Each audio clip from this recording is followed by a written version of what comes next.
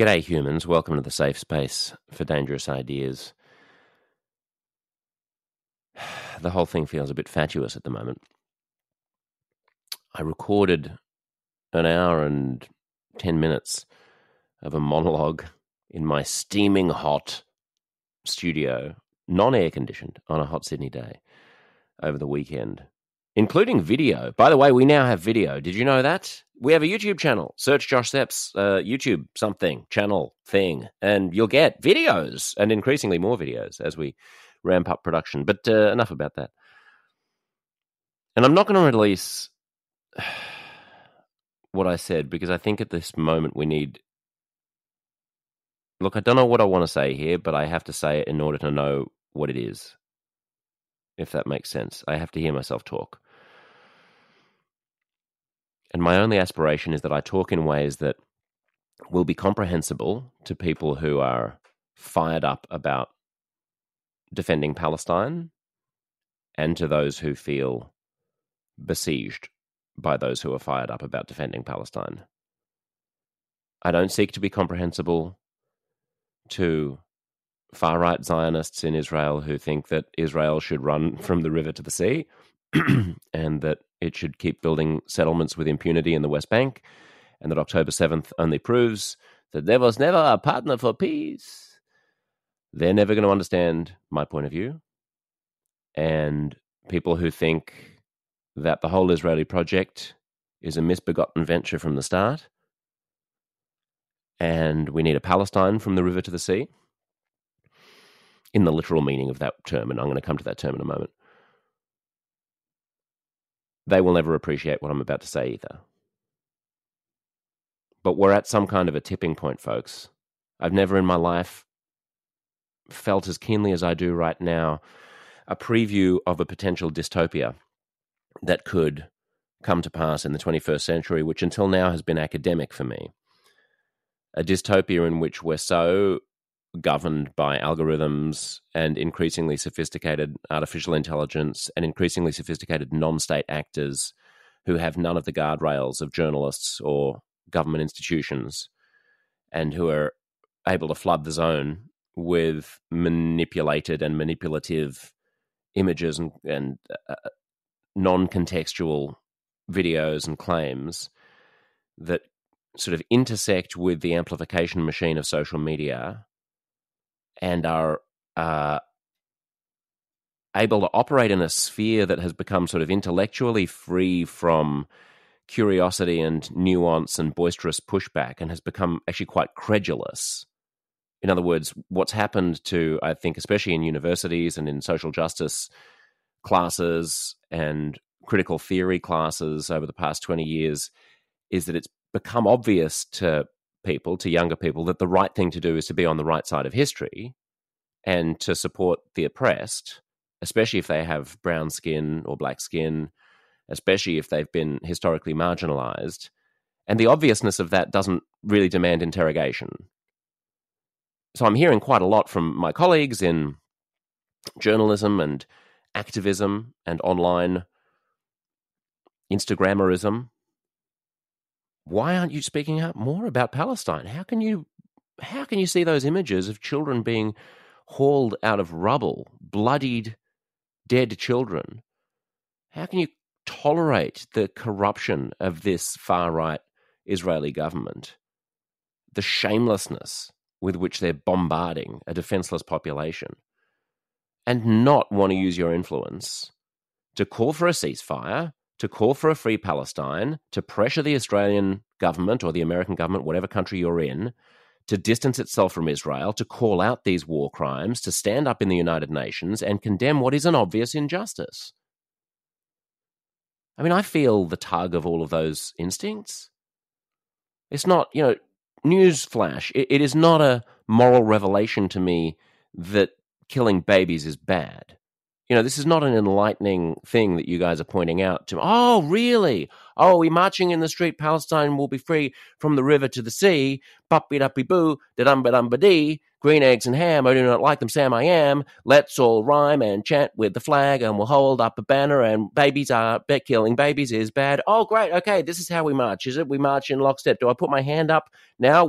Who's responsible? The Jews. It just smells a little groupthinky.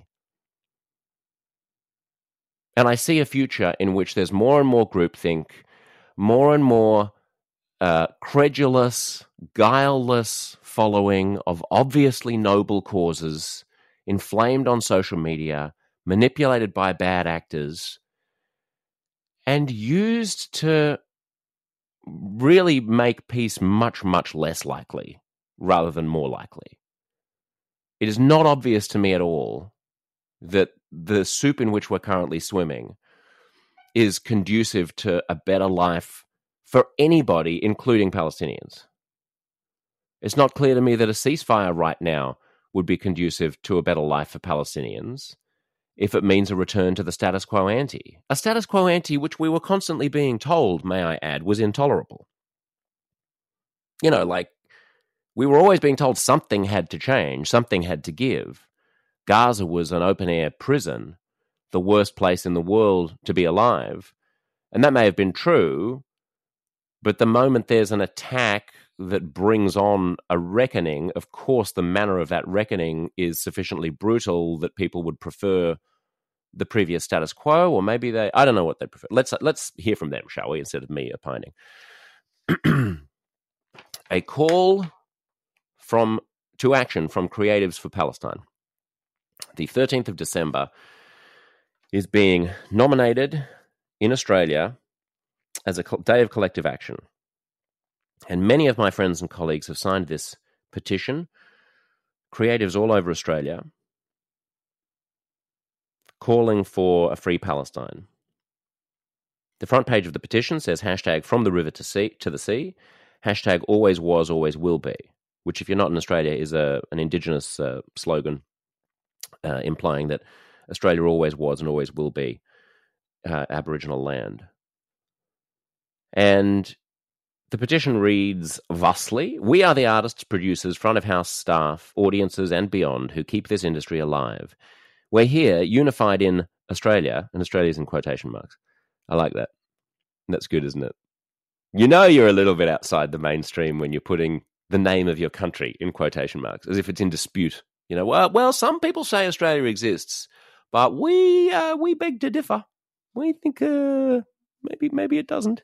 This so-called nation of Australia. Sorry, I said I was going to speak in ways that would be comprehensible to both sides, and maybe I'm being a little snarky. I apologize. We're here, unified in Australia, a colonized country built on the genocide and dispossession of Aboriginal and Torres Strait Islander peoples. We stand in solidarity with the Palestinian people in their struggle for liberation from colonialism, apartheid, and ethnic cleansing, and call for an immediate ceasefire and an end to occupation.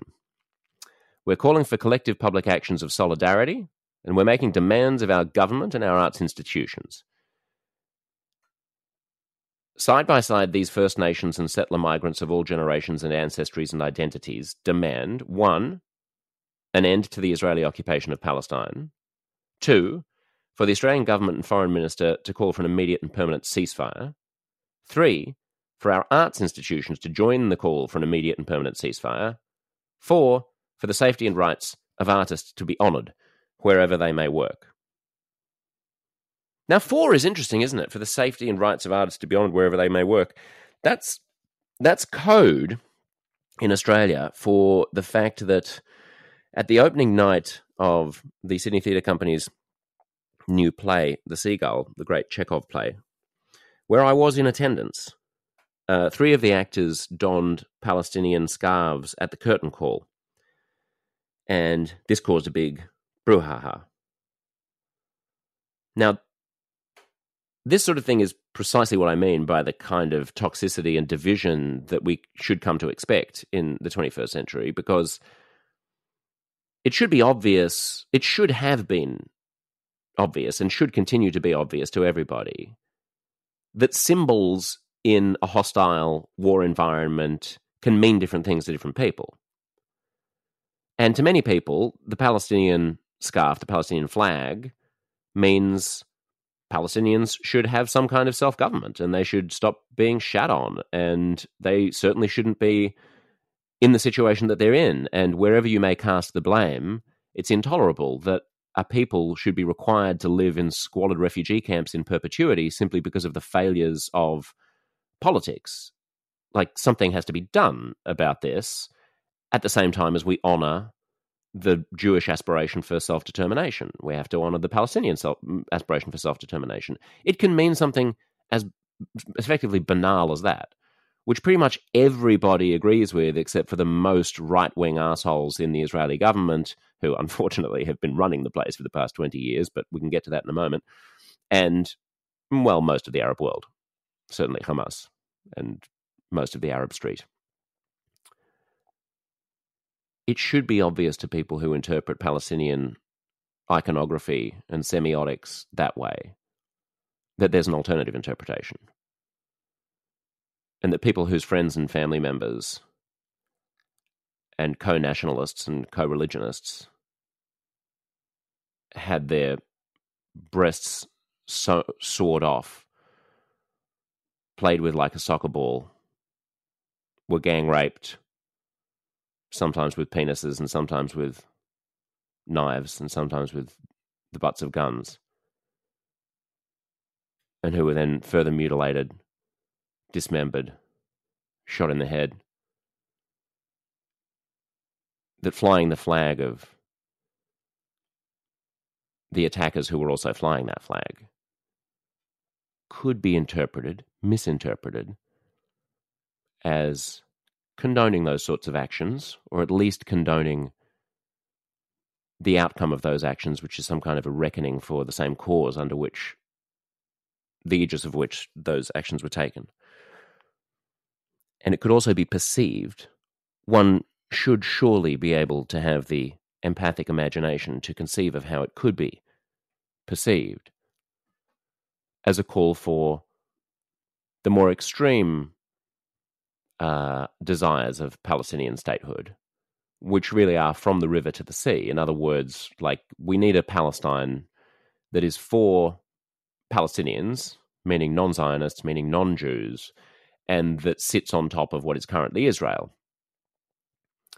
Sometimes alongside the banner from the river to the sea, you'll also see the banner by any means necessary, which is a little more ominous, or perhaps just a little more honest.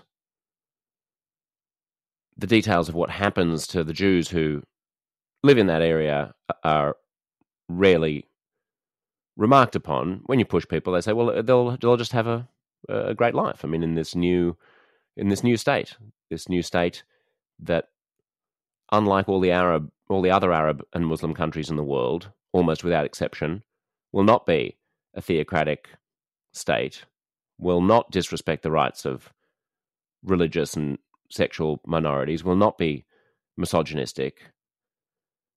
We will perpetuate the same level of freedom and productivity as exists in Israel, but it'll just be run by completely different people with completely different voters, many of whom are the same people who voted for Hamas in Gaza. And don't worry, Jews, it'll be fine. Thank you. Terribly reassuring. It should be understood that there will be alternative ways of perceiving these things.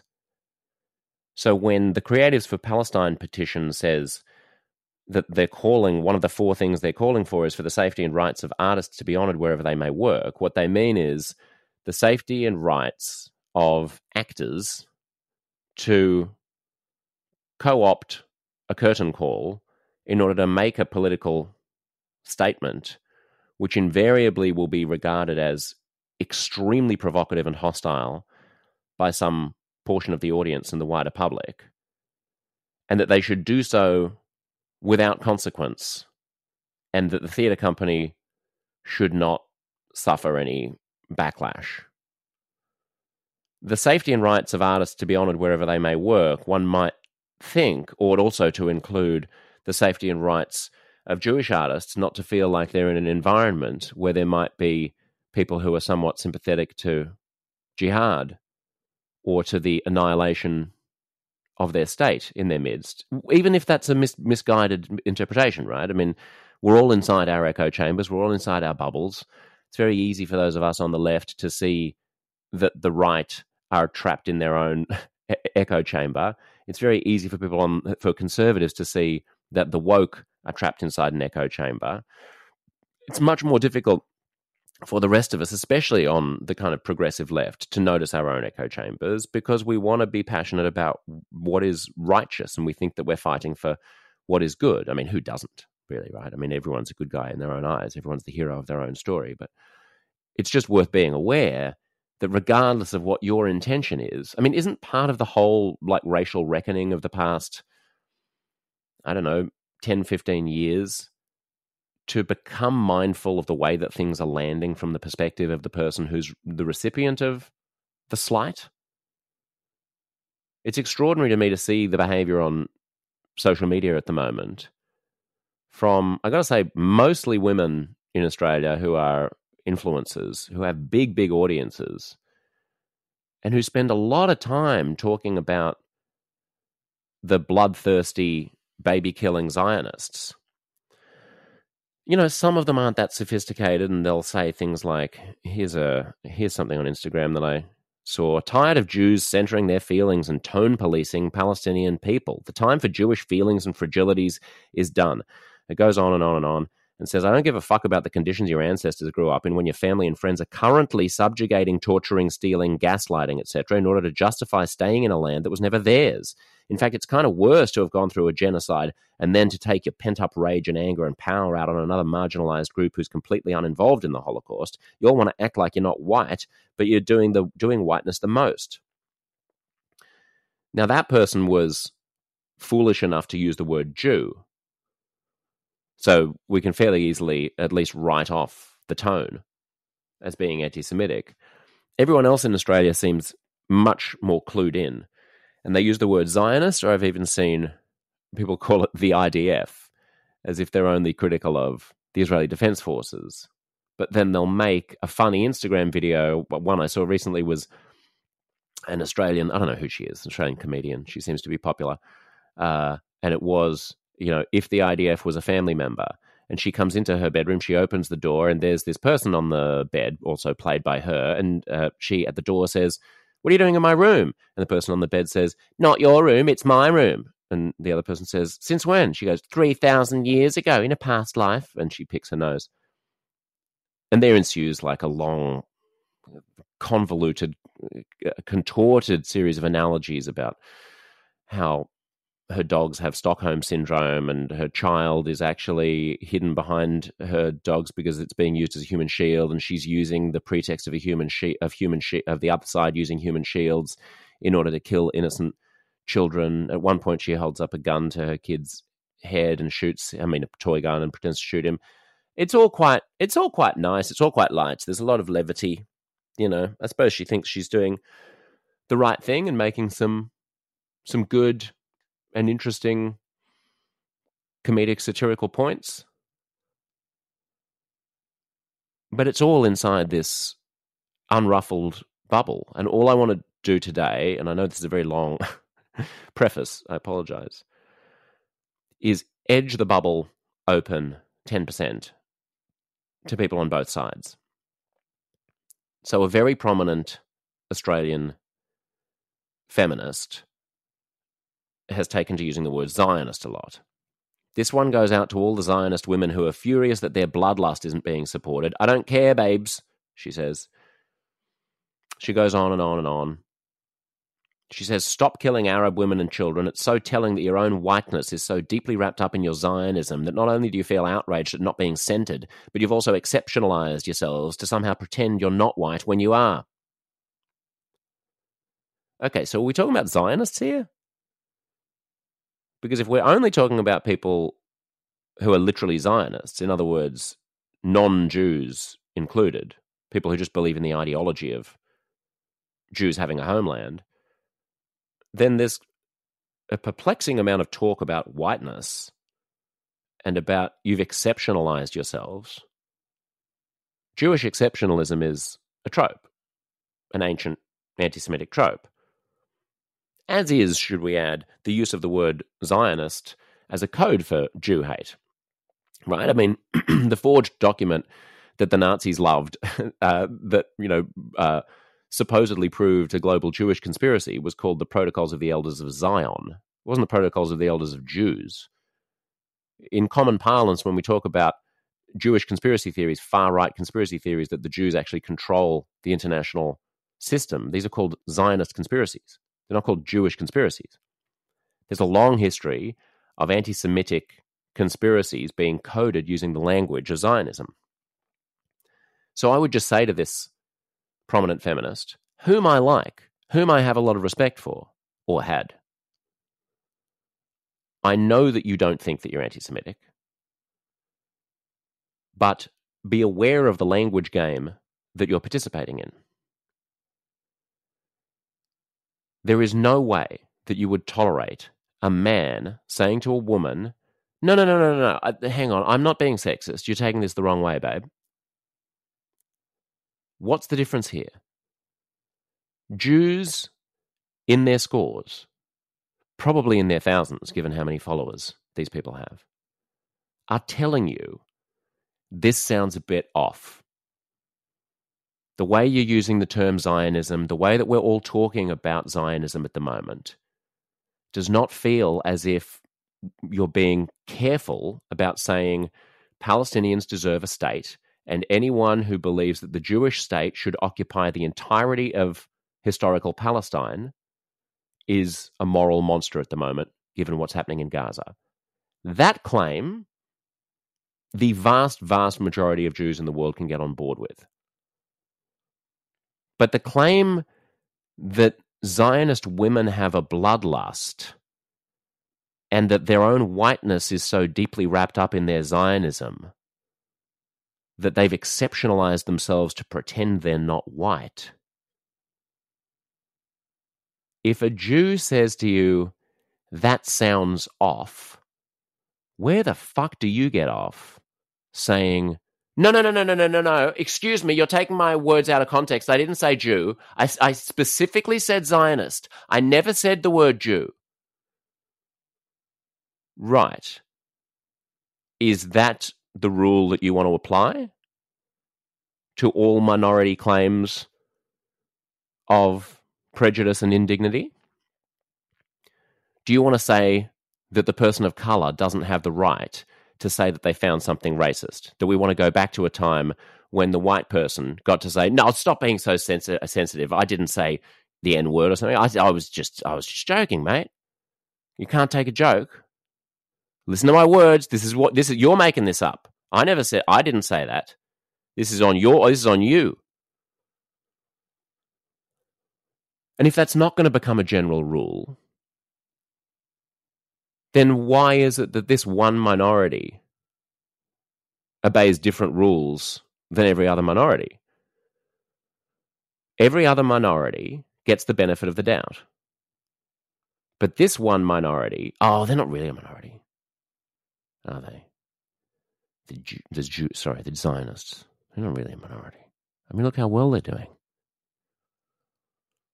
Just notice that at every time, in every place, there's always been a reason why the Jews don't count as a real minority. They're either too powerful, or they're betrayers, they're sniveling and poor, they're hook-nosed, they're Shylocks, they're greedy, they're not really part of community. They've got this weird exceptionalism thing going on. I mean, she literally says it in that post.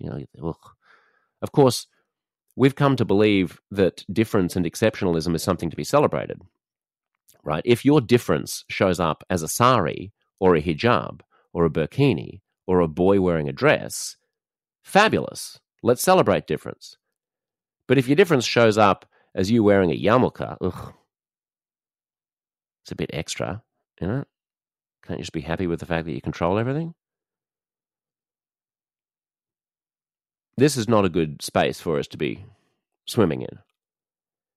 And unless you have Jewish friends, or unless you indeed have truly Palestinian friends, and by truly Palestinian, I mean unless you can talk to people who are in refugee camps in Lebanon, or Jordan who have a Palestinian identity card and don't have citizenship to those countries, actual Palestinian refugees, then you don't really understand what's going on right now. You're seeing things that are cherry-picked on social media. You're witnessing the calamity of what's going on in Gaza. And you're inside a bubble. It's just worth saying that, I mean, there's so much to say. There's so much to say. To my Jewish friends, I would pull out the old line about anti-Semitism, which is that it's never as good a situation as it should be, but it's never as bad as you think it is. Because a lot of Jewish people at the moment, and you might find this totally baffling if you are just a generally well-meaning, progressive, pro-Palestinian person, but a lot of Jews at the moment are feeling like this is Kristallnacht. There are 16 million Jews in the world, much less than the population of Australia. Hitler managed to get through 6. It is an extremely vulnerable population that has been hounded out of every society in the history of the world, repeatedly detested, repeatedly pillaged, repeatedly excluded, prevented from joining the professional classes, prevented from getting elite educations, prevented from joining the elite everywhere. And so has, in a scrappy, self-determined way, made do, often by going into finance and the creative arts, which is why Jews are overrepresented in those areas to some extent. And they don't see the Palestinian... I mean, so there's a mistaken narrative, I think, among a lot of Jews and Israelis that I want to acknowledge as being mistaken, which is we were given a state in 1948. Ever since then, we've done nothing but try peace. You know, we were invaded 3 times, 1948, 1967, 1973. In the 1990s, we sought peace. We've sought peace all along. We've been consistently slapped back. And now, through no fault of our own, we are sitting on top of territory that we accidentally acquired when we were invaded in 1967. And no attempt by us to give that back has been met with any reasonable negotiating partner. All of the Arab states have been keen to destroy us until very, very recently, when diplomatic overtures by the Israeli government has created some kind of a détente with at least the Arab leaders who want to use Israel as a way of ganging up on Iran.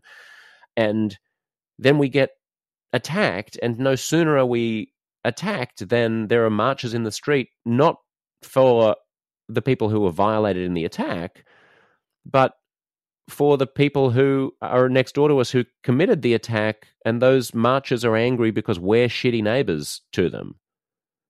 Like, what the fuck? Obviously, there are lots of problems with that analysis. The largest of which is the fact that for more than 20 years, Israel's been ruled by right-wing shitheads who have got us to this situation.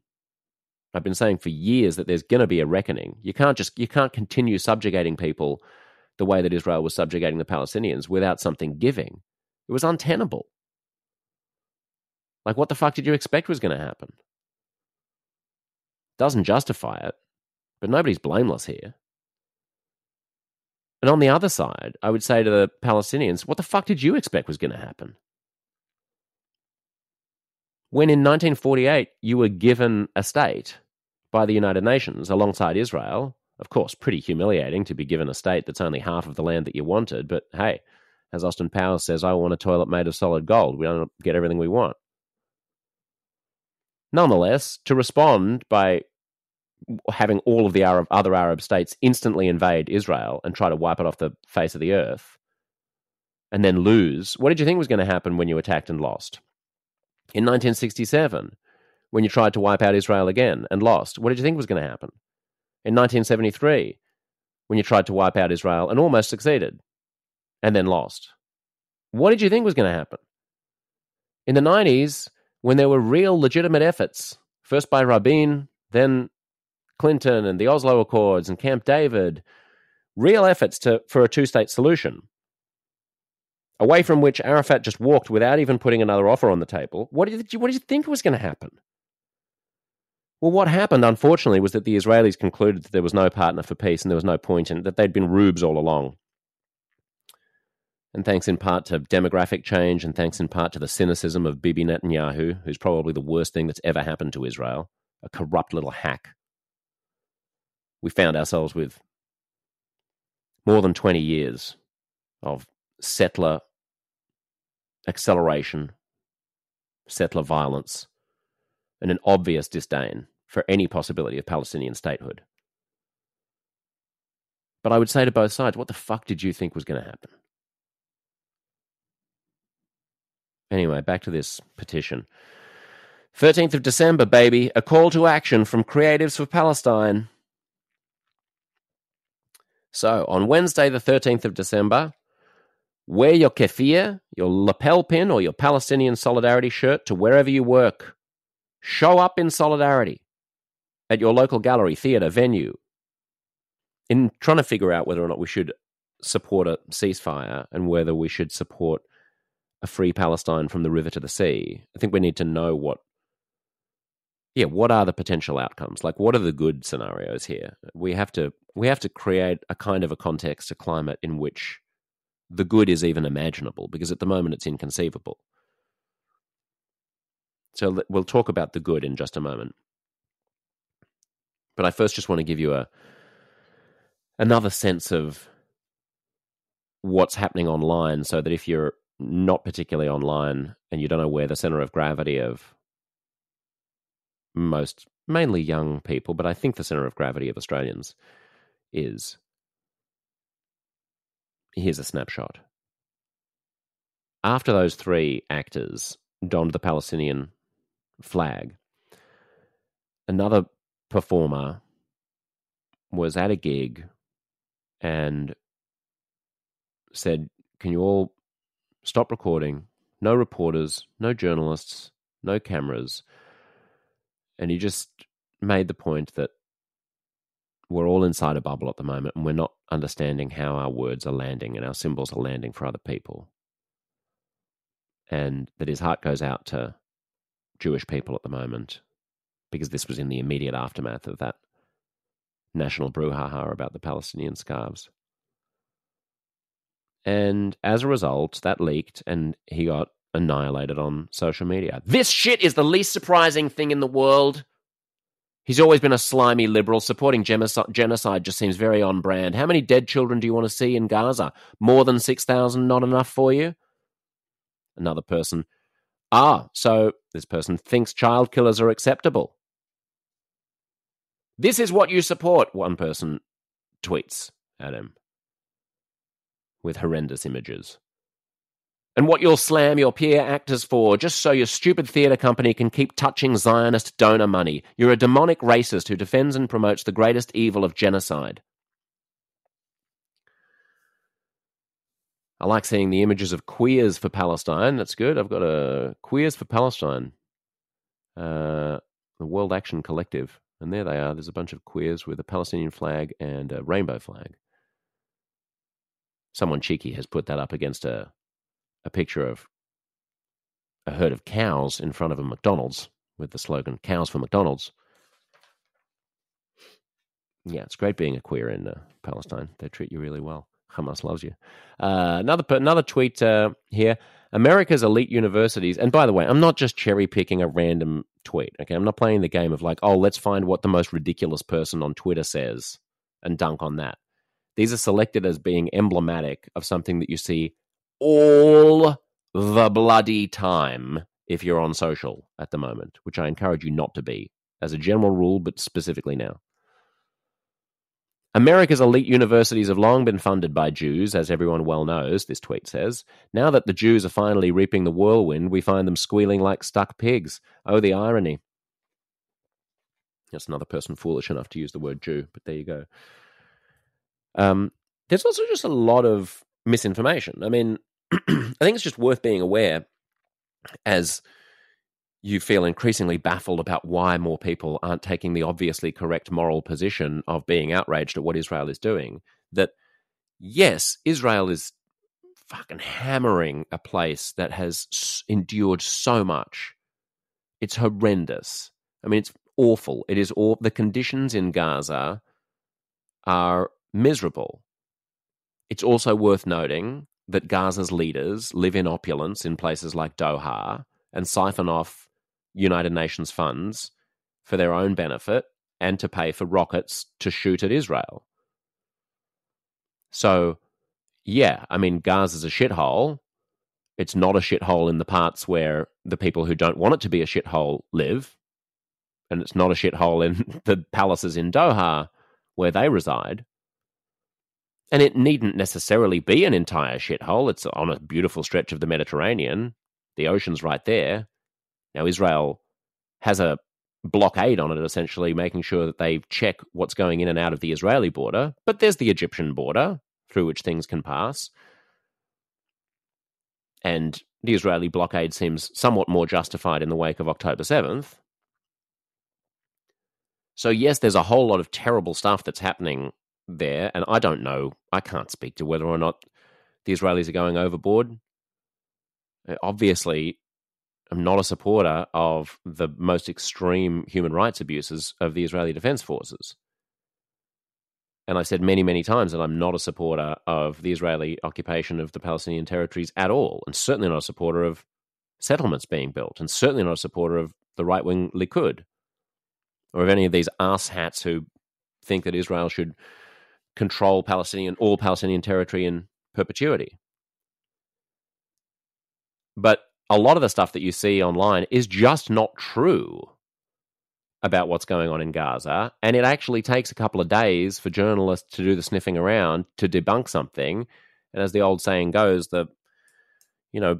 a lie has gone halfway around the world before the truth has had time to get its pants on. You don't actually care about whether or not the things that you saw on social media 3 days ago turned out not to be true, because you feel that the vibe of them is true. The gist of them is true. Who cares about persnickety facts when you know that the underlying morality, the righteousness, lies on the side of the dispossessed, the alienated, the brown-skinned, the poor? As for the proportionate use of force in Gaza, I did hear an Israeli say, we considered using proportionate force in Gaza, but our soldiers didn't think that beheading and raping people was appropriate, so we didn't use proportionate force. Ho ho. So let me just give two examples of where social media's got it completely and utterly wrong just in the past few days. A few days ago, there were images of semi-naked Gazans being rounded up by Israelis in the desert and in an urban environment. And a credible-looking Instagram account called Gaza in English came across my feed with an image of, and it looks horrible, these sort of bound up men wearing nothing but loincloths in the desert with Israeli defense personnel milling around them. And the caption says, a short while ago, the Israeli occupation forces kidnapped more than 100 unarmed Palestinians in front of their children and women from a school for displaced people in the northern Gaza Strip, took them to an open area, executed them in cold blood, one after the other, and threw them into a pit. Among them are children as young as 15 years old. And then I saw these similar images again on another.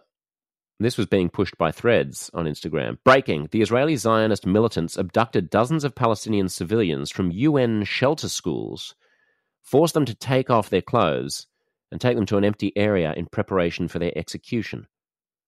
This is beyond inhumane, it says. And then these images make it to people I actually follow, who start reposting it. One of whom posts the comment, "Oh my fucking God," over this photo, which now has this caption. A new photo published by an Israeli channel on Telegram shows the occupation forces taking civilians to an empty area in preparation for their execution. Live massacres in front of the world. Oh my fucking God, the person I follow writes. Yeah, oh my fucking God would be right. If it were fucking true, you asshat. I mean, I'm not saying you need to know on the basis of that. It looks fucking true. It looks horrendous. But it's not true. It took a couple of days, and then the BBC tracked down one of the people. Well, for a start, I mean, the Israelis commented on it almost immediately at a press conference and said, there is a Hamas stronghold area of Gaza City which has been evacuated for 2 weeks. We went in there to clear it out, and these were the only individuals left there. It's known to be a center of gravity for Hamas. These are all military-age men, and they were the only people there. There were no women and children left because we'd cleared the place out and we'd letter dropped it. So we stripped them down and we took their weapons, and now they're being interrogated or handed over to the Red Cross. Now, obviously, you can say, well, of course the Israelis would say that. They probably did shoot them and put them in a ditch anyway because they're evil Zionists. However, the BBC tracked one of them down. They've got an interview online with this 22-year-old guy. He explains what happened. I don't think the BBC is like in the pocket of the Zionists, and if you think that is, then you're probably too far gone.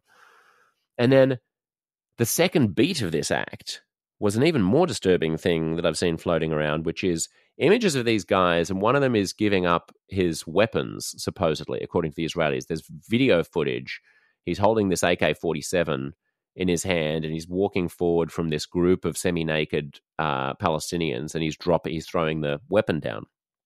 But there's another video of him doing the same thing with the AK-47 in his other hand. And the internet's been going bonkers, saying this just shows that the whole thing is fucking staged. Who brings multiple weapons? Like, so he went back and he did a retake? The Israelis are getting him to do a retake? And why does he still have weapons if he's naked? Don't you take the weapons away from the naked person? What, you take his pants, but you don't take his gun? What's going on here? This is just Israeli propaganda. Well, I gotta say, give the Israelis some credit. I mean, when they do propaganda, they're not so fucking stupid that they do it that way. The BBC again looked into this. The BBC has a project called BBC Verify, where they try to verify and dig into claims that are being made online. They found the original footage, and yes, the guy is ordered to bring 3 weapons. It's a continuous shot. It's a weapons handover. I mean, it's stupidly staged. Israel shouldn't bother staging this stuff. It's obviously dumb. Exactly, as the people are saying, like these people are already semi-naked. Why are you forcing them to bring over their weapons? But according to the Israelis, it was their weapons, and they were told to bring those weapons in, and they were filmed doing it. Kind of ham-fisted, kind of stupid, the way governments do things. Governments aren't as savvy as jihadists at working the social media game. But the BBC found that it is a continuous shot. It's not. They're not doing a retake. They're not telling him to take the gun back and now do it in the other hand, as so many people who I saw on social media were claiming. They're getting him to bring 3 AK-47s from one place over to another to demonstrate that Hamas fighters are being disarmed. All of this is so boring and stupid. Like, who gives a shit what happened when the scale of the catastrophe is so huge?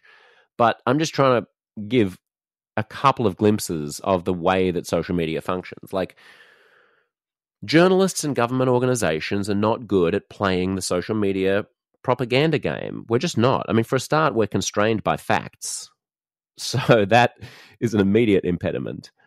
And it's just worth being aware if you get most of your news from social media. And I'm not denying that there are calamities going on in Gaza. I'm just saying in the game of whataboutism and moral equivalence, it is striking how much downplaying of the horrors of October 7th there is, and how much goosing up the volume on the supposed crimes of the Israelis there is. Like, if an alien came down to Earth and did a full accounting of what went on October 7th, and just as an aside, if you think that October 7th was sort of a jailbreak, how could you blame Hamas from trying to shake up the status quo? So they came out, they killed a few people. That's terrible. They took some hostages, whatever. No. I don't know. I don't even know where to start because it's so horrifying. I feel like I might cry if I recount any of the things that I know went on. But if you doubt it, there's a BBC article that was published on the 5th of December entitled Israel Gaza, Hamas raped and mutilated women on 7 October, BBC hears. It's a long piece, and it's interviews with people who were there and the people who were the first responders. And it says, according to the BBC's Middle East correspondent in Jerusalem, Lucy Williamson, that rape was a premeditated strategy on October 7th, and the most brutal and horrifying kinds of rape. I mean, you're talking about, this peace music festival, this rave. It's early in the morning. A lot of people are on MDMA, presumably, and they're partying. This is a part of the country which is not right-wing settlers. This is a pretty peacenik-y part of the country, southern Israel. It's not like this is being inflicted on, ultra-Zionist Orthodox people who want to take back all of Palestine. These are the kinds of people who would have voted for the Israeli left and for peace processes. But, I mean, not that that makes any difference when you're talking about calamities this bad, but it's just a point worth noting that they're effectively morally blameless if you think that there's some immorality in, ultra-Zionism that needs to be remedied by Hamas. These people were not that. And there are real stories of, I don't even want to go into the sexual violence, but horrendous mutilation, the likes of which Al-Qaeda never did. This is ISIS-level stuff. If you doubt the BBC, you can also look at The Atlantic, where Graham Wood, who's an excellent journalist who doesn't carry water for Zionists, went to Israel and witnessed the 43-minute body cam footage of what the terrorists had shot. And, they're proud of it. They're proud of what they're doing. One of them calls home on a dead Jew's phone and enthusiastically reports to his parents about how many people he's killed and in Israel and what a good boy he is. And unlike the way that any American or Australian or European parent of a military fighter would respond, which is, what the fuck are you talking about? You're saying it's a good thing that you intentionally killed civilians? They just seem concerned for his safety, his welfare. They just want him to get home. And I say this, I understand that the moment we talk about the extraordinary violence and depravity of Hamas and jihad, a little thought bubble pops up over a lot of people's heads, which is, well, yeah, but what about all the shit that's going down in Gaza? That's no picnic either, right? And yes, of course you can say, well, the Israelis we're trying to avoid civilian casualties. But if you unleash a war on people in which you know that civilians are going to die, then you have blood on your hands. And I sort of concur with that moral calculus to some degree. It's a case that I made during the Iraq War as well, where the argument was, we're doing everything we can to avoid civilian casualties.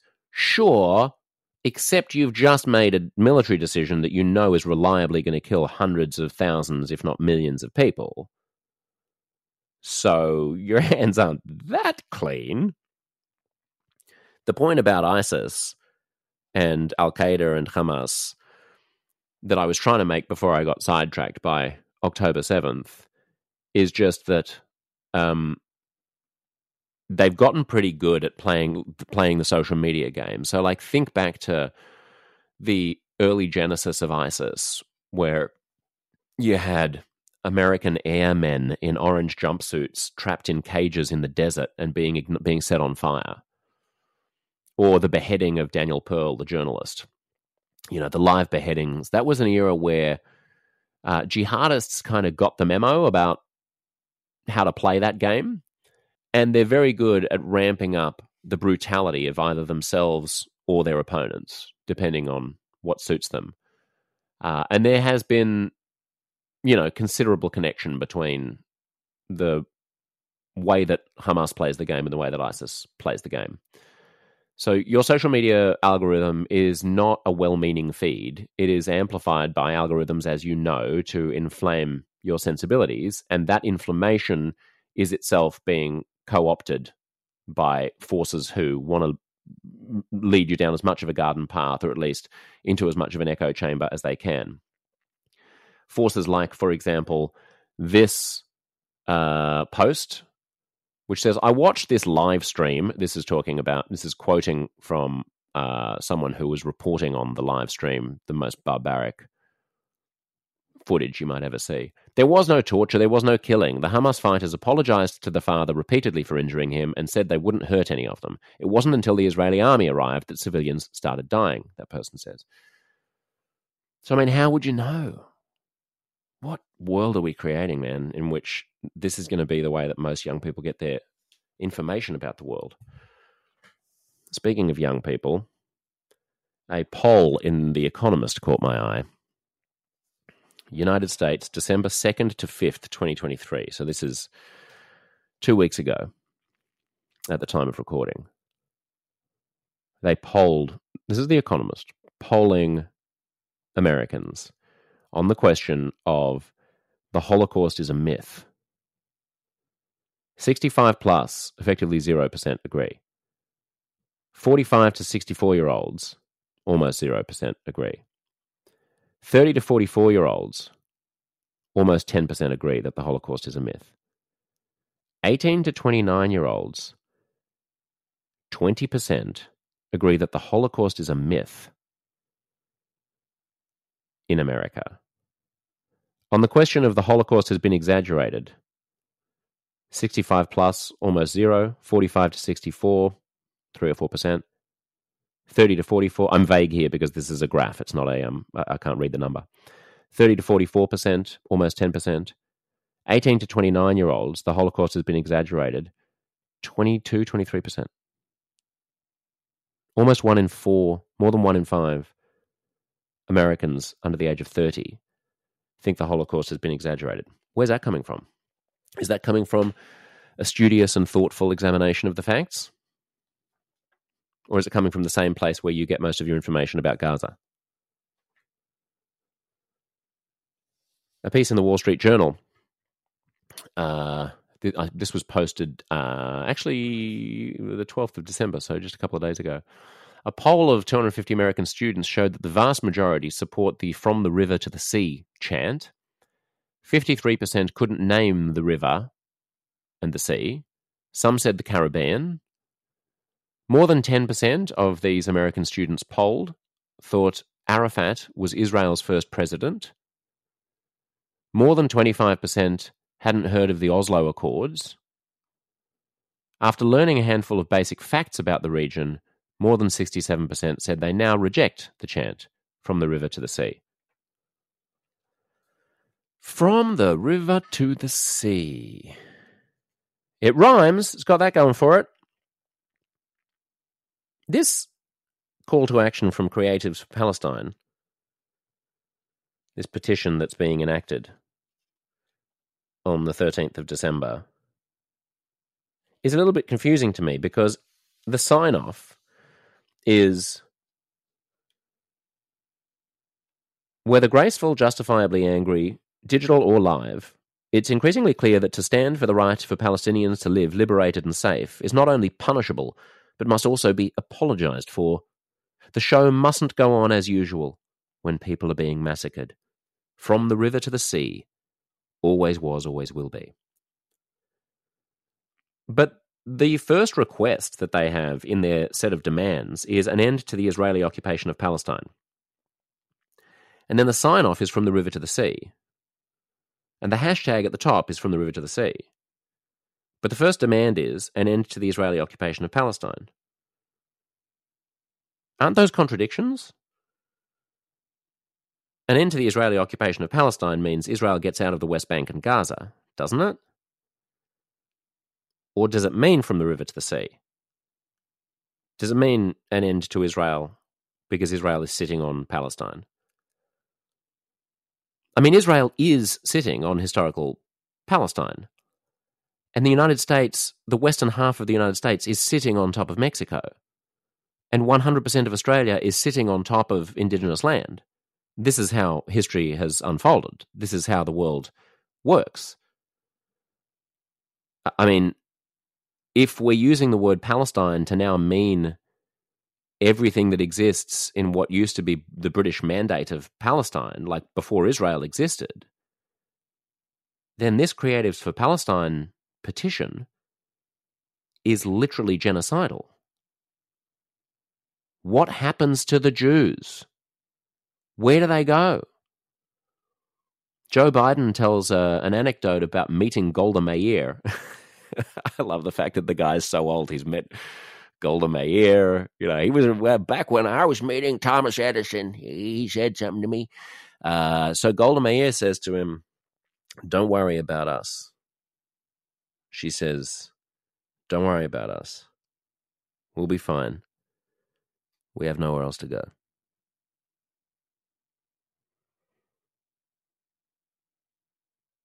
We have nowhere else to go.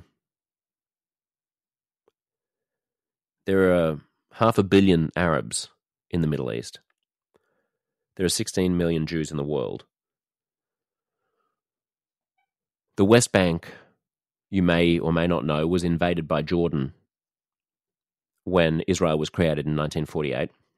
The West Bank, under the British plan at the end of World War II, was supposed to be the main chunk of a new Arab state. It wasn't the Israelis who invaded it to take it over, it was Jordan.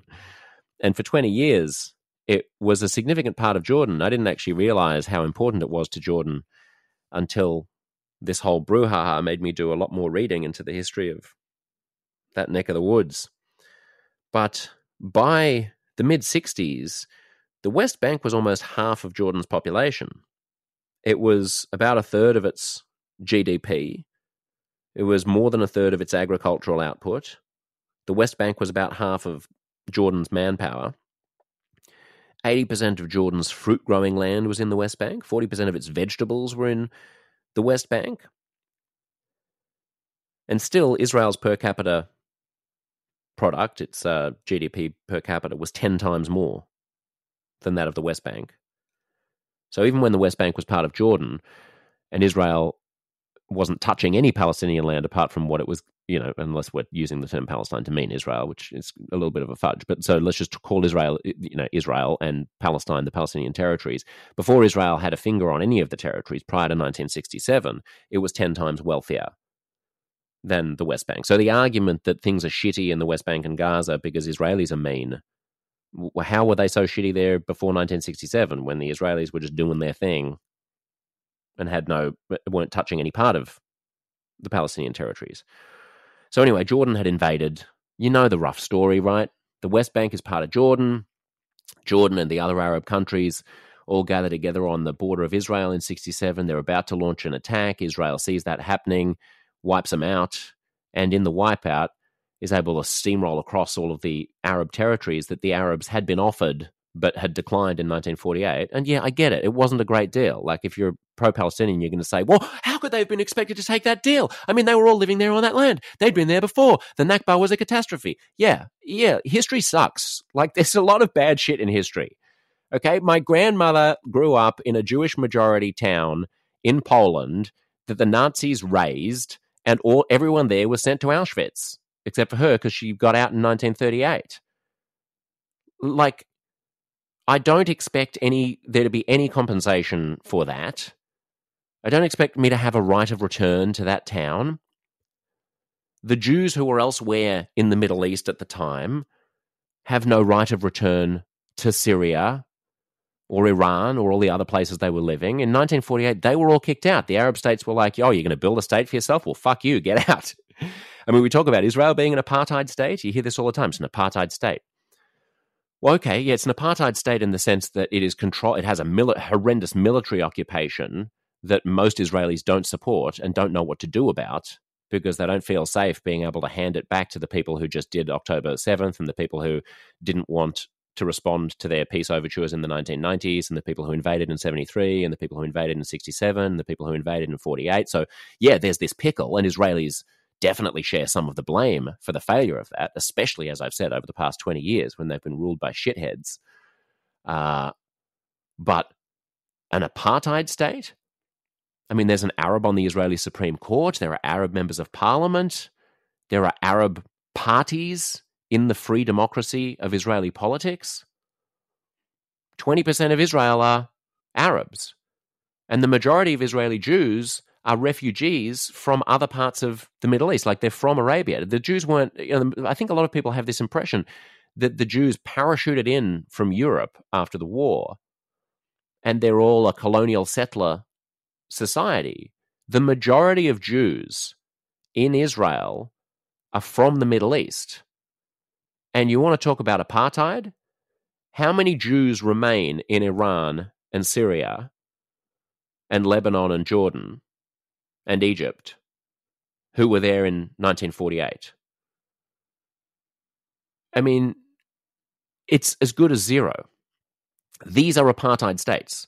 These are places where to be a Jew in Iran or Syria, even though you had a long history of your family living there prior to 1948, counts for fuck all. I mean, if nothing else, you don't want a right of return because they'll fucking kill you. Something that Israel notably doesn't do to its Arab citizens. It's calamitous and tragic that it does do it to the territories over which it wields a lot of control. I mean, I wanted to say occupy, but it doesn't even occupy Gaza anymore. It got out of there and admittedly still contributes to making the place a total shithole through its blockade. But that's what happens when you vote for jihadists as soon as you're released from occupation. So, it's complicated. Israel is not a colonizing country like the British Empire was, or the Dutch in the East Indies, or the Spanish conquistadors. This was, as I've said, a tiny handful of people who'd been shat upon in every society, who had kingdoms in that part of the world 3,000 years ago, and who'd been driven out, who'd been basically promised the land by the Brits. The Arabs were also promised the land. And remember, nobody had had sovereignty here. I mean, this was a part of the world that had been colonized by everybody going back to the year dot. The Arabs came in the 600s. The Ottomans came in the 1500s.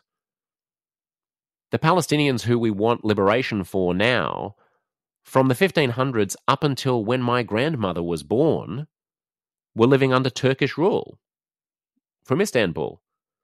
They were either slaves or they were free people being ruled over from another empire. And then the Turks backed the wrong horse in World War I. The Brits said to the Arabs and the Jews of the Middle East in the Ottoman Empire, if you help us drive the Ottomans, the Turks out, we'll give you a homeland. They kind of played both sides off each other. After World War I, the Ottomans have been driven back. Turkey loses. The Brits win. The Brits kind of control this. They have a rough plan for a bit of Israel. You know, we'll give the Jews the bit on the west that's next to the coast. We'll give the Arabs the bit on the east that's next to the river. And everyone will go along on their merry ways. World War II comes along. 6 million Jews are incinerated.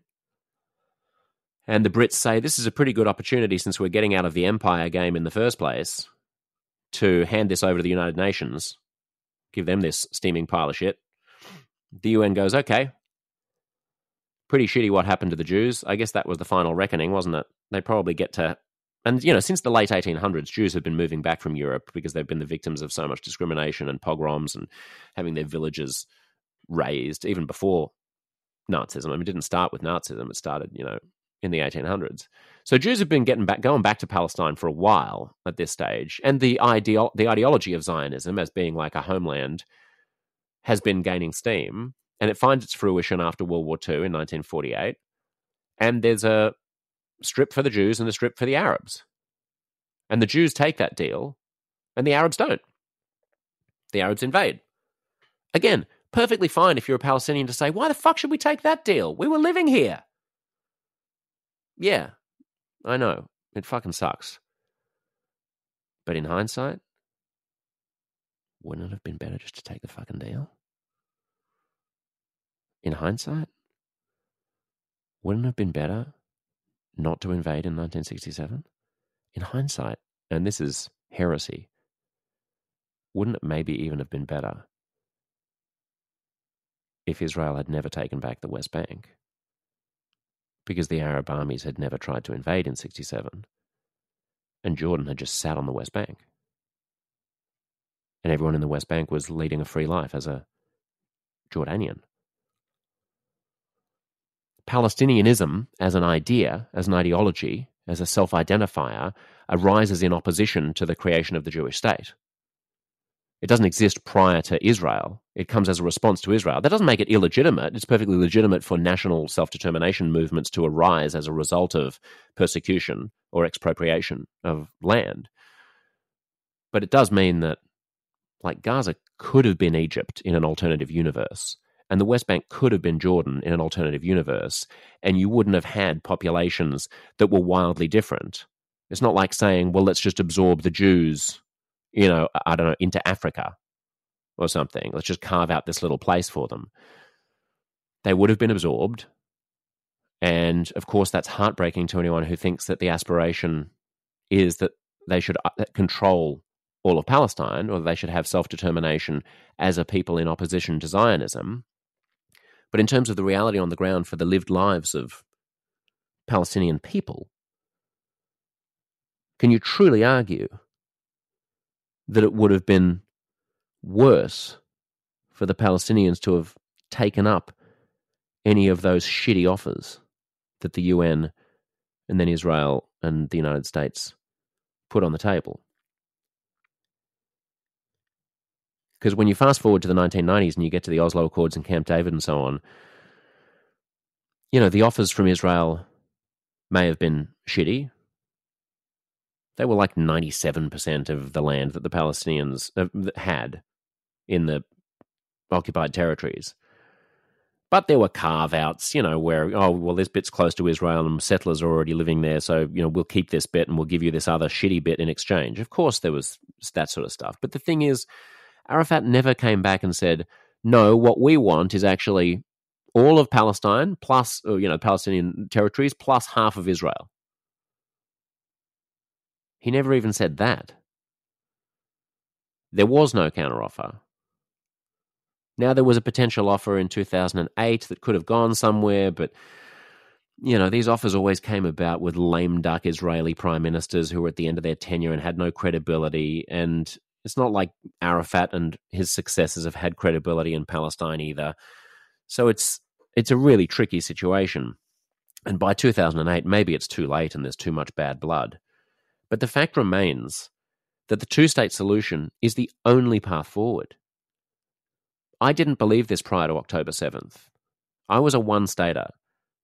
I thought there just has to be a way of enshrining the rights of Jews into the constitution of an Israel-Palestine that rules over that whole area, and that should be the ultimate aspiration. Now, you can't really have a right of return. I mean, the right of return is a really interesting thing to understand, and I think if you're pro-Palestine, you have to understand, you have to do the legwork to understand what we mean by from the river to the sea and what we mean by the right of return. Because most of the Palestinians who don't live in the Palestinian territories, well, almost all of them, live in refugee camps in Lebanon and Jordan. I've met these people, I've visited these people. I made a great friend in Beirut, this Palestinian guy. And when he says he's Palestinian, what he means is that Lebanon won't give him citizenship or any pathway to citizenship. The Arab countries regard these people as stateless refugees, even though, get this, it's not like he has fled settler violence in the West Bank 6 months ago. His ancestors left their town in what is now Israel in 1948, all pushed out. I'm not going to litigate how traumatizing the experience of the creation of Israel was for the Palestinians who were living there. I'm sure it was horrible. So they're for whatever reason, under whatever circumstances, they're out. And they moved to Lebanon. But Lebanon doesn't regard them as it being Lebanese. But they have kids in the 50s who have kids in the 70s, who have kids in the 90s, one of whom is this guy. And when you ask him where he's from, he doesn't say Lebanon. Lebanon has no purchase with him. He's Palestinian. He's never been to Israel. He's never been to this mythical town of his imagination that his great-grandparents fled.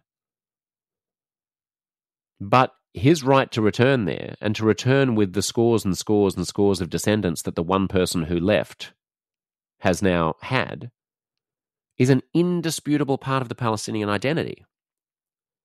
You know, unlike almost every other diaspora where you just get used to the new place. Like, I mean, my grandmother, okay, I have presumably some right of return to go back to Poland and to track down what house she grew up in. But that's immaterial to me because I have a life in a new home country. That's the way the refugee system tends to work. And because that's been stymied and because Palestinians have been so screwed over by not just Israel, but by Lebanon and Jordan and Syria and Arab leaders and the rest of the Arab street in the region, not to mention Hamas and jihadists. Because they've been so screwed over, they haven't been able to build new roots in new places. But even saying that is an aspiration that we should have for individual Palestinians marks you, amongst most of polite society, as being a rabidly right-wing Zionist fascist asshole. Because why shouldn't they have their land from the river to the sea?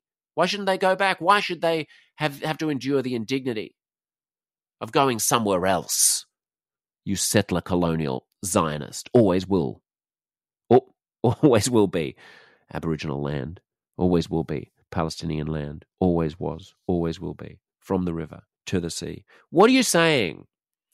What are you saying? What are you advocating for? When you say that the number one demand of the call to action from Creative Palestine is an end to the Israeli occupation of Palestine, do you mean that Israel should get out of the West Bank and Gaza, or do you mean that the whole thing is Palestine and Israel has to cease existing? Because that's what's implied by the sign-off to the petition, which says from the river to the sea, always was, always will be. This is not a way of thinking about the ways in which nations bump up against each other and people get dispossessed and people try to find self-determination that we apply to any other situation. We don't expect non-Indigenous Australians to grant the right of return to Indigenous Australians, from the sea to the sea. We don't expect that of Americans. As I've said before, is it just a matter of time? Do the Israelis just have to wait as long as the Australians and the Americans have waited, so that if a couple of hundred years goes by, we regard it as being kosher? Pardon the pun.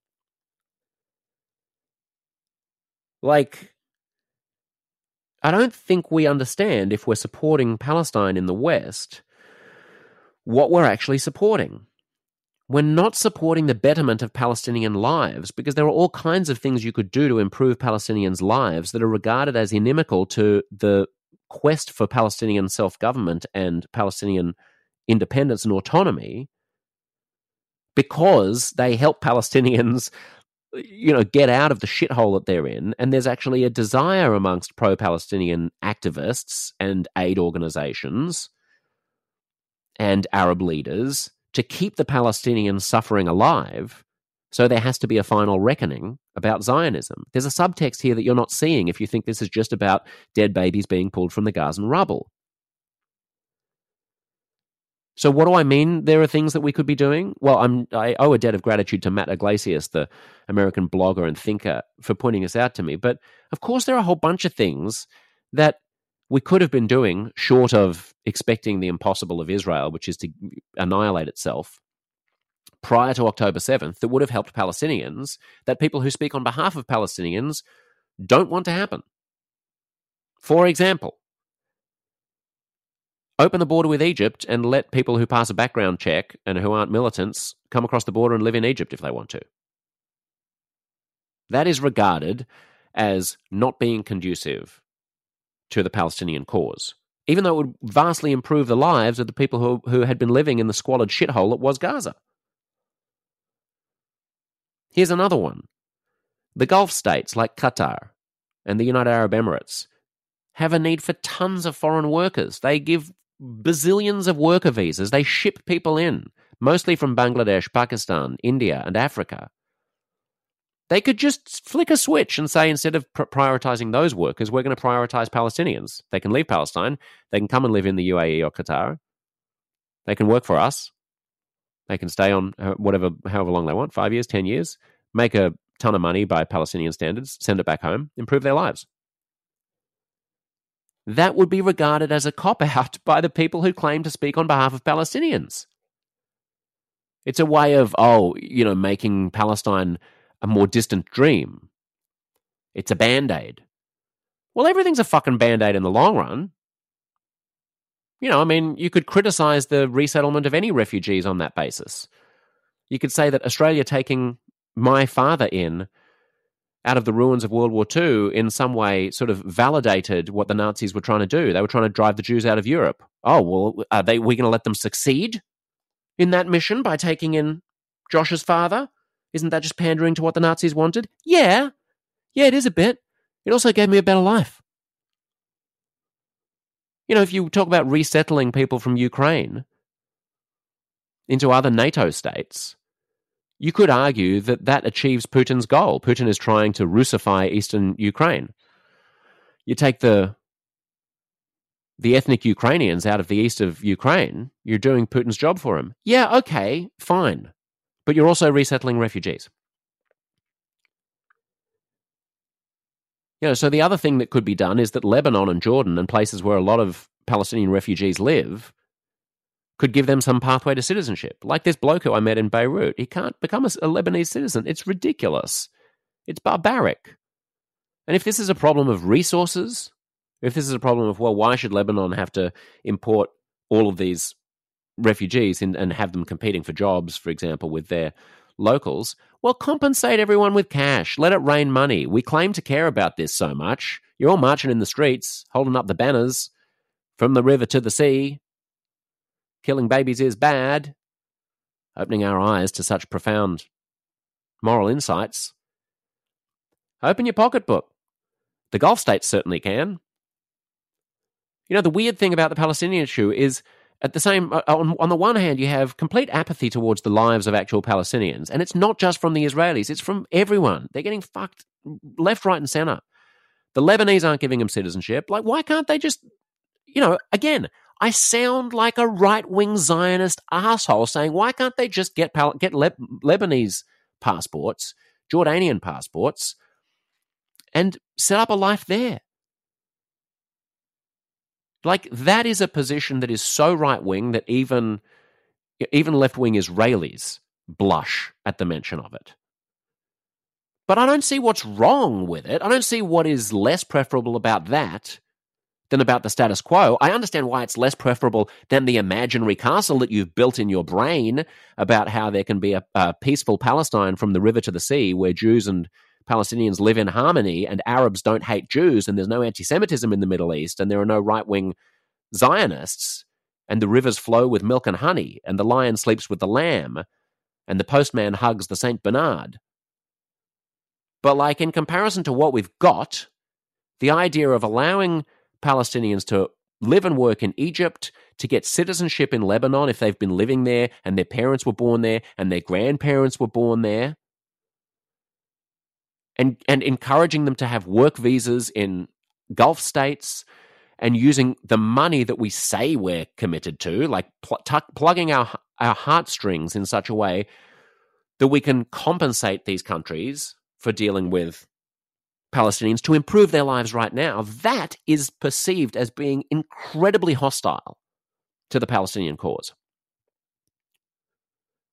The Palestinian cause, as it is constructed in the minds of Western aid organizations, human rights groups, Arab dictators, and the Arab street, means Palestinians need to be dispossessed and completely fucked over, and they're in Palestine. They have to stay in the Palestinian territories, and they have to suffer as much as possible to put pressure on the global community, to put pressure on Israel to find a final solution and a lasting peace.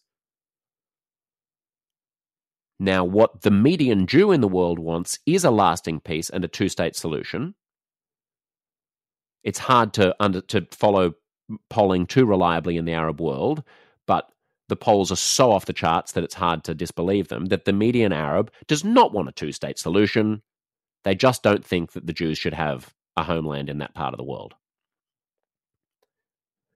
So if you're out there chanting from the river to the sea, the implication is that you believe in a right of return, not just for Palestinians to have control over the Palestinian territories, which I agree with, which the majority of Jews agree with, which successive Israeli governments agreed with up until the past 20 years of disillusionment and right-wing takeover, which has got us to this calamitous place. And I lay the blood of Israelis and Gazans at the feet of successive right-wing Israeli governments, just as much as at the feet of jihadists. So don't mistake me for being an apologist for right-wing Israeli Zionism here. But understand what the context in which you're having this conversation and in which you're making these calls. There is just a misguided disjoint here where the Jews of the world really do feel like they're seeing for the first time that there must have been a kind of, if not Jew hate, Jew distaste simmering under the surface of the people who they thought were their friends and colleagues, in order for it to be so easily unleashed in such a partisan and unsubtle way, like unnuanced way, in this firestorm of compassion towards what people say is Palestine, but what is very close to either, at best, sympathy for the calamity on October 7th that brought this reckoning about, or at worst, the idea that there should be a single Palestinian state from the river to the sea, which is going to be majority Arab. That area is already 50-50 Arab and Jew, if you take the whole thing, Israel and the Palestinian territories. And if you have some kind of right of return, which all Palestinian activists say is fundamental, then, yeah, you've got my Lebanese mate coming in from Beirut as well, swelling the numbers, and Arabs have more babies than Jews. So, if not already, then very, very soon, Jews are a minority. And they're a minority in an Arab state that's going to look like what exactly? That will have what kind of constitution? That will have what kind of minority rights? That will have what kind of justice system? I used to think a one-state solution made things simpler. It makes things so much more complicated. We need to be fighting for a two-state solution, and to the extent that you're out there marching, saying from the river to the sea, you are impeding a two-state solution. You are hostile to Palestinian statehood.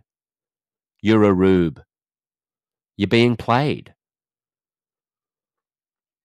I mean, I don't want to sound conspiratorial, but Iran and Hamas, they're not innocent actors here. They're not standing on the sidelines going, oh, this is interesting, I wonder what's happening. They are active in propagating a message. I'm not saying that you can't say that what Israel is doing in Gaza is barbaric. Just have some understanding of the context and have some proportionality in what you agitate for. Because you currently are on the same side as, for example, Bashar al-Assad in Syria, who gave a speech the other day denouncing Israel and saying how dare they do what they're doing in Gaza. I don't know if you know, but in October, Bashar al-Assad unleashed a wave of horror on the city of Idlib while everyone's attention was distracted by Gaza. And these are the same people, as I said, ethnically, culturally. I mean, his country literally borders the West Bank. And here are two populations, almost identical in culture and ethnicity, being pounded by bombs. Was there any evidence of what was happening to the people in Idlib on your social media feed? It was 10% of it about that? Was 5% of it about that? How much of your social media feed was about Pakistan? Why would it be about Pakistan, you say? Well, let me do the job which, amazingly, the algorithms at Meta, which were written by 22-year-old dudes skateboarding around Menlo Park in California, unbelievably, those algorithms, which are tailored for the profit of the social media company, did not deign to show you because they thought you'd be bored by it and you'd swipe past it, which you would have. They may not have shown you that Pakistan is currently evicting 1.1 million Muslims back into the horror of Taliban-ruled Afghanistan. These are refugees. These are people leading shitty lives already in Pakistan who will now lead even shittier lives in Afghanistan if they're not killed by the Taliban. Like, how much of our attention should go to the Muslims who are being expropriated, bullied, demeaned, threatened, and killed in Central Asia versus the amount that we're allocating to Gaza? I don't know. But it strikes me as weird that it's 100% to Gaza. Don't be a sheep. Stop it.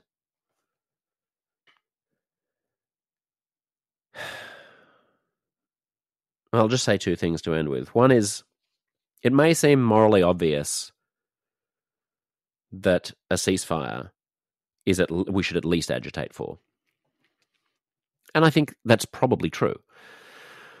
I sometimes wonder whether Israel could have done something completely different. Thomas Friedman wrote, shortly after October 7th, couldn't you do something like show that you're the humanitarian good guys by opening Gaza up, creating a huge open-air sort of mini territory north of Gaza where all the women and children could go, and the old people, and anyone else who's a male of military age can try to prove that they're peaceful, and if they want to be peaceful and give up their weapons and come over, they can come as well. And then you just leave the rest of Gaza to Hamas and you wait them out. Maybe you flood the tunnels so they can't hide in the tunnels, and you starve them out. When they get desperate enough, they can put their weapons down and they can come out and they can face justice in an Israeli court. I love that idea. Would have been a lot better PR-wise, wouldn't it? So, do I feel like Israel has blundered, like they're doing this the stupid way, the way that the United States did after 9/11? Yuval Noah Harari, the writer, has a great line, which is, a little bee cannot destroy a china shop full of Chinese vases, but a little bee can get inside the ear of a bull, and then the bull can destroy the china shop for the bee. So Hamas and Al-Qaeda on 9/11 are the bee, and America and Israel are the bull, and the china shop is whoever is unfortunate enough to get in their way. And I certainly have sympathy, enormous sympathy, for everyone in Palestine. I have enormous sympathy for my friend in Beirut, who's a Palestinian stateless refugee. I don't have tremendous sympathy for people who cloak themselves in the Palestinian flag in Western countries to gain a moral high ground, to signal their virtue, to feel like they're on the right side of history. I mean, just remember, this is a point I've made before, but we have a laudable instinct in the West to trust our post-colonial guilt. You know, given the barbarism of colonization, we have a sort of heuristic running in the background, which is, you know, the poor, shat-upon person of color is probably in the right, and the person with lighter skin who is dressed in a fancy suit and speaks good English and went to a Western university is probably the oppressor. You know, in this case, it just doesn't work that simply. It doesn't cleave off that way. Right now, in this instant, yes, you take a snapshot of the world. Obviously, the person in Gaza is being shat upon. Obviously, the person in Israel is better off. But wind the clock back a little, zoom out a little, see that there's this tiny minority of 16 million Jews surrounded by a world in which there are 1 billion Muslims, terrifyingly high numbers of which hate them. Alarmingly high numbers of non-Muslims also seem to not be that crazy about Jews once you scratch the surface in moments like this. And sure, you can say that might be partly Jewish paranoia, where we always think that everybody hates us. But when you see zero protests about the Pakistan eviction of Muslims. You see zero protests. I mean, how many times have you marched about what Bashar al-Assad is doing to Arabs and Muslims? 0 times? Or did you march once in 2012 when President Obama tried to do something about the Syrian humanitarian crisis after Assad used chemical weapons on his own people? Yeah, I mean, Yankee bombs are almost as bad as Jew bombs, according to social media. So that might have been one time when you marched in defense of the Syrians. But I'd be surprised if you have ever since. And this is not a game of whataboutism, of saying like, oh, we should absolve Israel because all of these other people are also doing bad things. It's about us. It's about us here in Australia, in America. It's about our cohesion as a society. It's about our feeling that we are a demos together, that we're creating a nation for ourselves, for all communities here, that's welcoming to everybody. It's about us being mindful of our own blind spots, of our own echo chambers, and just turning the volume down a little on exhibitions of moral piety that could be misconstrued by the people who we're trying to build this country with, who we're trying to live alongside. If the Palestinian flag means peace and justice and harmony for all to you, great. Don't fly the fucking thing. It doesn't mean that to everybody. It's about as stupid as the Americans marching into Baghdad and flying the American flag, thinking that the Iraqis are going to see that as freedom. They won't. They don't. It doesn't mean that to them. Semiotics matters. Symbolism matters. Words matter. From the river to the sea, that might mean something delightful to you. It's not. It doesn't sound delightful to everybody. It sounds no more delightful to most Jews than when an Israeli right-winger says from the river to the sea, Israel will control all of Palestinian territory sounds to a Palestinian. It sounds fucking hostile. So go on to social media and continue chanting, continue marching, hold up the banners by any means necessary, from the river to the sea. Go on, enlighten me about how bad bombing babies is. I await your next scintillating, eye-opening post about this moral calculus that I've somehow missed, as if the number of body bags is the only way for determining morality. You know, at the risk of unpacking a hoary and uninventive cliche and breaching Godwin's law, I should say, as I've said, I don't support the way that Israel has responded to this. I'm not sure what other options there are. I'm sure there were more humanitarian options. However, the end game has to be that jihadists don't rule territory neighboring Israel. So whatever they do, it wasn't possible to do it in a half-baked way and then have jihadists come back to power. Excuse me. However, I would just say that even though I'm extremely uncomfortable with the amount of carnage that's going on in Gaza, I would also say that that is not prima facie evidence that Israel is in the wrong and that the Gazans are in the right. I mean, of course, it depends who you're talking about. I remember one Israeli general said, it's not us against them. It's some of us and some of them against some of them and some of us. So, you know, we have to be talking in ways that create the largest amount of overlap in the Venn diagrams between the thems and the us's. And a call to action from Creatives for Palestine petition does the exact opposite. Posting in unnuanced ways about fucking Zionists being baby killers and having their whiteness, wearing their whiteness on their sleeve and talking about their bloody exceptionalism all the time does not enhance the prospect of finding common ground between Arabs and Jews.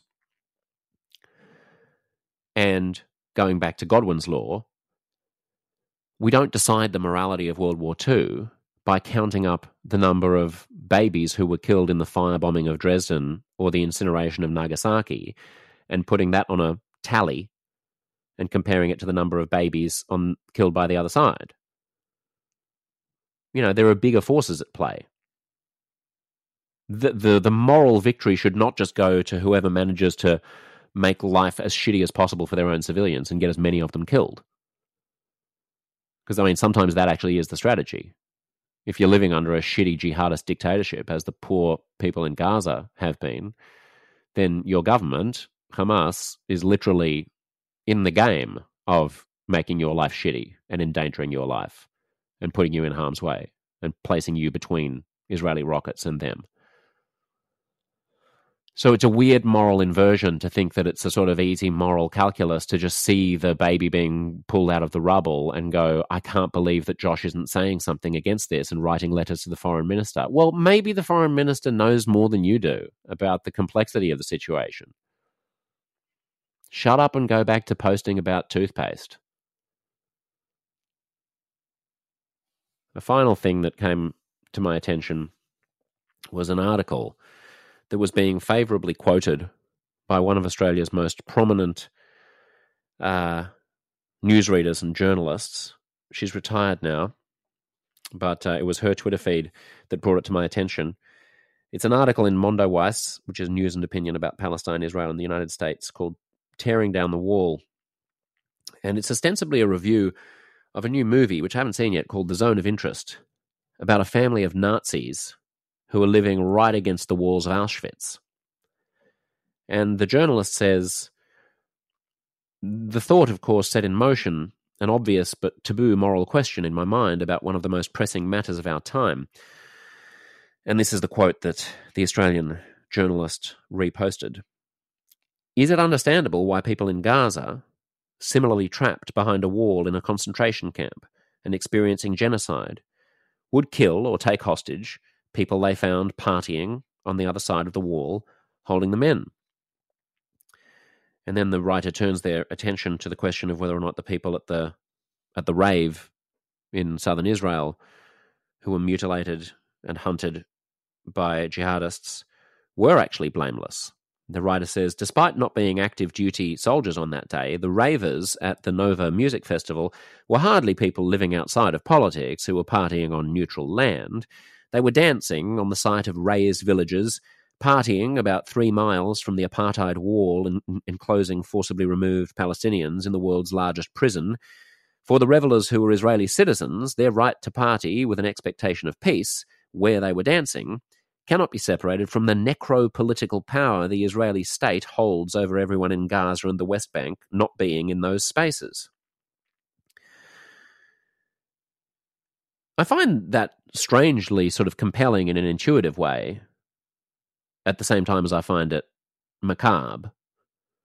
It is the logic of Osama bin Laden, or of the terrorist, basically, that like there is no such thing as a civilian because we are all beneficiaries. I mean, the people in the Twin Towers were people who worked in finance. They were implicated in the system of American capitalism. They voted for leaders in a democracy who enacted all of the horrors that Osama bin Laden believes lie at the feet of American foreign policy, from its alliance with Saudi Arabia to its invasion of foreign lands and the despoiling of holy sites by stationing infidel peacekeepers in holy lands and so on. So like there's a kind of a network of complicity that you can always rationalize to justify terrorism. But there's something deeply morally confused about the analogy with Auschwitz. Like let's try to imagine a history in which that analogy makes sense. So, for a start, the Jews of Europe in the 1930s had been trying to drive the Germans into the sea ever since Germany was founded. The Jews ran all the countries surrounding Germany and outnumbered Germans 50-fold.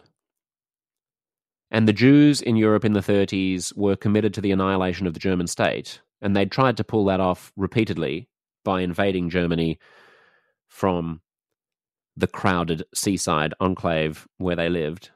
Let's call it Jewtown. And the Germans had pursued various peace processes. They'd offered the Jews a state several times. The offers weren't very good, so the Jews hadn't taken it, but the Jews had never counter-offered. And many Jewish leaders were quite openly committed to wiping the Germans out of the region and taking over Germany. And they said so. They said that they wanted the Jews to be free from the river to the sea. from the Rhine to the Baltic. And when the Germans withdrew from Jewtown, the seaside enclave, and the Jews elected a radical terrorist group to power, let's call the group Hummus, and the Germans reacted to the rise of Hummus, the radical terrorists, by blockading Jewtown, the seaside enclave, and building an Iron Dome missile defense system to defend innocent Germans from constant Jewish rocket attacks, although of course the Germans weren't entirely innocent, as we just read. And then when the peace process fell apart and the Jews living under Hummus found themselves victims of their own overreach and stuck in squalid refugee camps, oppressed, what choice did they have but to escape this self-administered autonomous Jewish territory which the Jews had elected terrorists to run, called Auschwitz? And so then they had to attack an outdoor German Youth and Deutsche Tanzen Boom Boom Party. And who can blame? Who can blame the Jews for raping and slaughtering and beheading and mutilating and kidnapping hundreds upon hundreds upon hundreds of German civilians in a frenzied, fanatical, delusional, religious fever dream? I mean, wouldn't you do just the same if you were imprisoned in a fatuous analogy, remarkable for its historical ignorance and moral confusion? I mean, I know I would try to break out. Let's all try to break out of such stupid comparisons altogether, shall we? Whether we are a retired journalist, a creative who signed the call to action from Creatives for Palestine, a Jewish Zionist who wants no talk of a Palestinian state, or just a passerby who is watching this madness and division unfold on social media. So to my friends and colleagues who ask why I'm not posting about Gaza and marching for Gaza and signing the call to action for Palestine, it's not because I don't care about Palestinians. I do care about Palestinians. Palestinians have been backed into a corner and betrayed by Israel and Lebanon and Jordan and Syria and Egypt and their own leaders, and especially by Hamas. I am skeptical that their long-term interests are served by jumping onto social media social justice bandwagons when they erupt on Instagram. And I am certain that doing so in this case, jumping on this bandwagon, signing petitions, feeling self-righteous, posting about it every day on Instagram, chanting, sows division, makes a long-term peace less likely, betrays the Palestinian people as well as Jews, empowers theocrats in Tehran, empowers tyrants in Arab countries, empowers skinheads in the West, empowers jihadists across the world, jihadists whose number one victim is Muslims, and undermines us as a society. So enjoy your anti-Israel protest marches. I look forward to your next scintillating Instagram story about how heartbroken you are by Zionist evils in Gaza. So nuanced, so brave. See you next time. Peace.